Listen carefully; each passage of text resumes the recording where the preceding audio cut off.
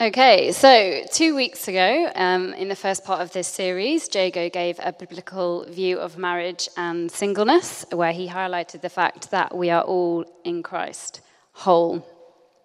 We aren't incomplete human beings looking for someone to complete us, but our identity in Christ means that we are whole. And then last week, Tim spoke about dating, asking the very important question of how are we to date? And he also focused on honouring one another. But the main thing that Tim and Jago spoke on was our first love, which is Jesus. 1 John 4:19 famously states that we love because he, that being Jesus, first loved us. And, that first love, Jesus being our first love, is the inspiration for the title of this series. They also spoke about the importance of singleness, dating and marriage within a Christian community. We're all here to love and to support each other, regardless of whether we are single, dating or married. We are for each other, we are to love each other, and we live rooted in the love that Christ has extended to us all. Amen? Amen. So, most of you already know who I am. I've had a really nice night off, not singing, but I am the worship leader here at the church. I also run our social media, our AV, and I've been at HTC 3 years this September. And I'm Jen, and I work for a national youth charity called the Foyer Federation, and I've been coming to HTC for 5 years in October, I think. And we've been asked to do this talk because we met, dated, got engaged, and got married here at HTC. And so let's just kind of backtrack ever so slightly to that first meeting. We met... We met on a Thursday night, just at the back of church, and it was the marriage course. Not that we were with other people partaking in the marriage course. I was running the AV, and Jen was ready to do some HTC sports and go on a run, and we exchanged a few words, nothing profound, just something very, very brief. And then a few months later, I was hosting a sort of sung worship evening as a part of one of our 24/7 prayer weeks. And, it was a special time. And Jen thought, hey, do you know what?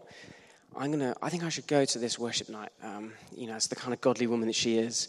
But she was also going on a night out afterwards. So she thought this is a good place to kind of start her evening. And she thought, that, I'll come in, I'll just slip in at the back. It's going to be in the main church. It's going to be packed. And I'll just get in and out, no one will notice, and then I'll head off. But little did Jen know that actually it wasn't here in the main church, and it wasn't packed. It was in the vestry, and there were 4 of us. And Jen was dressed in this amazing red dress, makeup, hair, the works. And I did as any worship leader would do, and I closed my eyes and sung my heart out to the Lord. And it was very funny, very awkward. But then anyway, time passed, and we met again at a church night out. We exchanged a few words, and then we went to one of the most romantic and sophisticated of venues you could possibly end up, and that was Inferno's. Skip forward a year later, I popped the question, and here we are. 4th of February, we got married this year, and 4 months into marriage, apparently we have the answers that you are looking for this evening. Thank you for that. So what we're going to share tonight is our experience. If you're dating with a view to marry, this isn't a prescription about how to do it. What we did might not be helpful for you. We're all different. But hopefully it will give you some insight into the topic. You might also have noticed that we're using the same passage that Tim used last week. However, we're going to look at it slightly differently. So, how do we date well into marriage? If and when marriage is looking like a possibility, how do we best prepare ourselves for that transition? We want to share some of our experiences in how we went about dating into marriage. So firstly, thinking about how do you know if the person that you're dating is the person you should marry? It's a big question.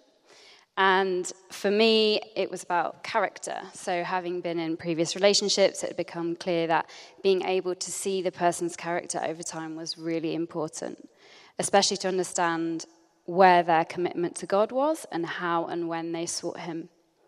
Was it just in the good times and not when the going got tough? For me, knowing Ben was actively pursuing a close relationship with God was a really good indicator of how he would approach our relationship and marriage. An ex-boyfriend once described his life to me as a pie chart. He told me that work occupied a quarter of this pie chart, playing golf occupied another quarter of this pie chart, family and friends occupied a third quarter of this pie chart. And at this point, I realized that God, me, and several other hobbies that he had were all sharing the final quarter of this pie chart. What a loser, hey? And neither his relationship with God nor me were an overall priority. So another key aspect for me in thinking about this question about how do you know was about spiritual maturity. So I asked Ben if he felt spiritually ready to lead a household just 2 weeks after our first date on WhatsApp. And that didn't scare him off.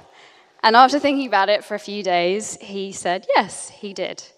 And part of knowing it was right to proceed was the feeling of peace that came from Ben's maturity, and over time seeing his readiness to make sacrifices for the relationship. Now, I'm not saying, ladies, that is the question that you have to ask, but for me, knowing that marriage was something I wanted to pursue, this was a pretty important question. And for you, the question might be, what are your values, or what do you believe in, or what makes up your pie chart? If the person you're dating is someone that you'd like to marry, I want to encourage you to be bold and ask those important questions. And guys, it's not just the ladies asking the questions. That is so important to know what it is that the person you're dating stands for, what they value, and what is really on their heart. But for me, how did I know that Jen was the person that I wanted to marry? Well, it was through spending a lot of time together. Through hanging out. We went on lots of dates. We spent time together with friends, days out, and even at the gym. And over time, my affection grew and grew for Jen, and I began to see Jen on a deeper level. I fell in love with her, and I did what every guy would do, and I asked my dad.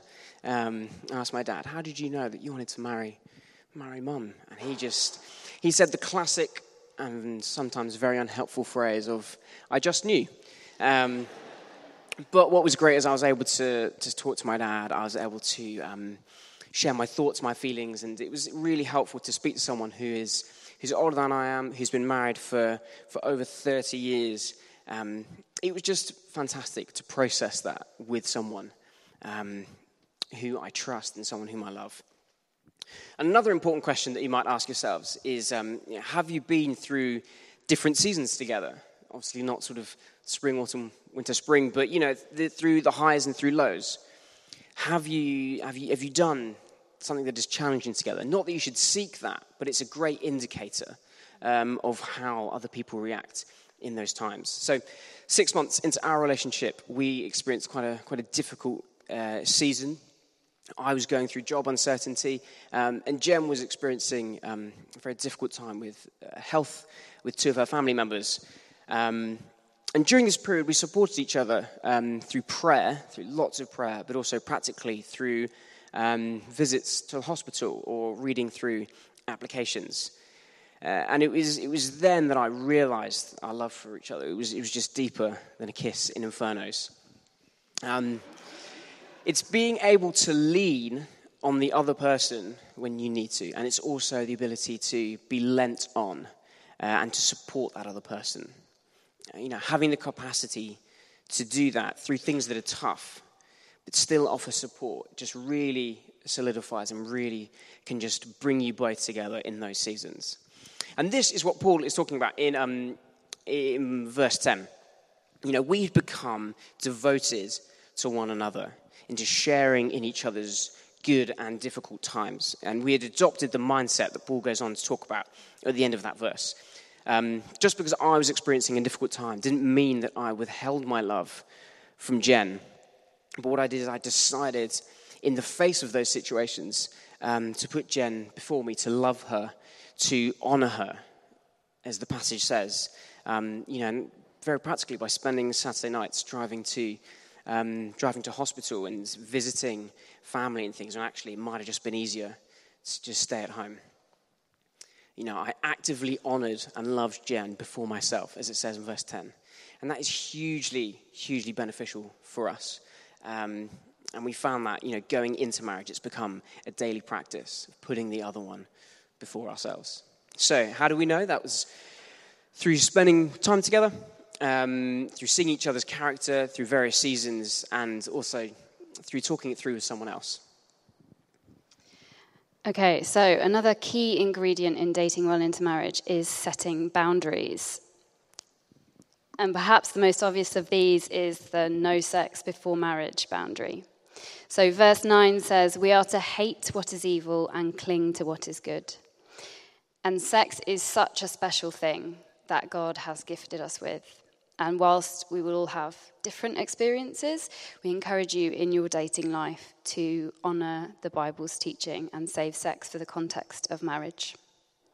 Sex bonds us together, and without the commitment of marriage, we risk getting hurt.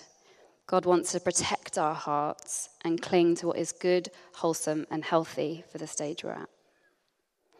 For us, what helped us to develop and grow as a couple whilst dating and before getting married was to have that boundary firmly in place from day one. Instead of having a physical relationship, we tried to focus on communication, shared experiences, and serving together. And we weren't perfect. There were occasions when, although we didn't have sex, we let our physical relationship go further than we should. And in those moments, I felt further away from Ben, and I felt further away from God. God is always with us, and he will never leave us. But the enemy will want to make us feel guilty. And if you're currently feeling guilt or shame due to a physical relationship, please know healing and grace can be found in Jesus. Every day is a new day. And as Romans 8 verse 1 states, there is no condemnation for those who are in Christ Jesus. Amen. Amen. There are many boundaries we can set whilst going through the transition of dating into marriage. They can be with family, with friends, work, or even with oneself. And one boundary that I set was to address some of the things that I was watching on TV. I used to watch Game of Thrones. I loved the story, the fantasy setting. I'm a bit of a nerd, so it kind of ticked those boxes. However, I felt really uncomfortable with all the kind of the sex scenes and the nudity that it had. So I decided to stop watching it. I didn't want to actively watch and open up my heart to things that could cause me to stumble, things that were lustful and to tempt me. It just wasn't helpful for me to have that in my head and in my mind throughout the day. And remember what Paul wrote. He says, hate what is evil, cling to what is good. Lust and sexual temptation is flirting with evil. It's not what I wanted to be a part of my life. It's not what God has planned for my life either. So cutting things out like this can be really, really helpful. And it's a great way to grow our integrity. And what is integrity? For me, it's being the same person on and off stage. If we say to our friends at work, if we go to work tomorrow and we say, oh, no, I don't have sex with my boyfriend or my girlfriend because I'm a Christian. But then we go home and we watch porn, or we are sort of letting other things that are unhelpful influence our lives. Then perhaps maybe there's areas for us to grow in our integrity. Integrity in dating is massive. I can't sort of stress that enough. We want to build our dating relationships and all of our relationships in this church on trust. And, if we want to take those into, if appropriate, marriage. It might be helpful for you to, as a couple, if you're dating here tonight, or as an individual, just think about what are the boundaries I can set in my life. What are they? Am I at home answering work emails, or am I drinking too much, or whatever it is? Just what are those boundaries that you could set in place? And I want to encourage you to talk those through with someone. Talk them through with someone that you trust, someone that you love, who can keep you accountable to those. A close friend or a mentor. So one thing that Jago and Tim both preached about in the last couple of weeks was the importance of being in Christian community. So if you're single, get stuck into the community here at HTC. If you're dating, get stuck into the community here at HTC. And guess what? If you're married, get stuck into the community here at HTC. Life is definitely better in community. When we started thinking about marriage, we met up with a few married couples from HTC. We started to get to know them. We asked them some questions. Some of them prayed for us. But we were careful not to just hang out with married couples, and we invested time in seeing other friends and spending time with our Connect group. And we encourage you to surround yourselves with a healthy and diverse community, with people who have the qualities that Paul is talking about in verse 12, people who are joyful in hope, patient with you when times get hard, and willing to pray for you. Let's be a genuine community that supports each other, not just with those who look, sound, and act like us, but we mean the whole community, from Jago and Susanna to those who have come to the church for the very first time tonight. It's also important to find people who can keep you accountable. Find people within this community who are for you individually and as a couple. Friends are so important. They can celebrate with you through all the good times, and they can be there and pray for you and pick you up in the difficult times. They can also call you out on things that maybe aren't healthy or aren't sensible in our lives as well. It was and is such a comfort to us both to know that there are people in this congregation, in this church, who are praying for us. But sadly, it wasn't always that way. So soon after we got together, I was told by a former member of our congregation that we all effectively have 2 chances at a relationship in church. And after that, the implication was that you would become a social outcast and you would have to leave the church. And having already been in 2 different relationships in church, that was me finished with no third chance. And all too often, this can be the way that we respond when people start dating. And let us not, as Tim was saying last week, be a judgmental community. With what this person said to me was totally not true and not in the spirit of being joyful in hope or faithful in prayer. And I encourage those of you who are fearful of what others might think to step out and take a leap of faith and go for it. As many of you may know, there's a fairly big age difference between Ben and I. When we got together, there were people who, without doubt, will have had an opinion on that, and that can be quite difficult to deal with. But again, I encourage you to focus on what is important, our identity as sons and daughters of God, not what other people think. So if not, we may never take a chance on dating. So I encourage you to, just don't fear the judgment of others, but just step out in faith. And above all, keep going. Keep going in your relationship with Jesus. Don't make an idol out of marriage. Marriage is amazing, but it's not the end goal. We need to keep the main thing, and that's Jesus. Paul says in verse 11, never be lacking in zeal, but keep your spiritual fervor serving the Lord. And for me, there is nothing more exciting than following Jesus and having my best friend support me. And it works the other way too. I love seeing Jen grow closer and closer to Jesus in her relationship. So each morning, we listen to the Bible in 1 year together. It's an amazing resource. Maybe it's something that as a couple you want to start doing, and then maybe talk about it, what stuck out to you, what didn't. We prayed together, which we could also be a lot better at doing. Though, we do. I mean, it's something we started in dating, and it's something we are continuing on with. And we also run a Connect group together, as Jen said earlier, which is great. But we know that Jesus is number one in our lives. As much as I was so excited to be in a relationship with Jen and her with me, I knew that she wouldn't and will never compare to Jesus. And we might feel that if we find the special someone, that they will save us from the longing in our hearts for companionship. But nobody can compare to Jesus because of what he's done for us. Amen? While we were far off, he ran towards us. And he loved us, Romans 5:8 says, whilst we were still sinners. Jesus came and died for us. He forgave our sin, paid the price of salvation. He rose again so that we could all be with him. I know it sounds cliche, but Jesus really is all we need. And it is a cliche, and it's difficult sometimes to hear that in a talk like this. But let me explain, let me unpack that. Around Christmas 2015, I went through periods where I was feeling just really down. I felt quite unlovable. I felt lonely. I was really low.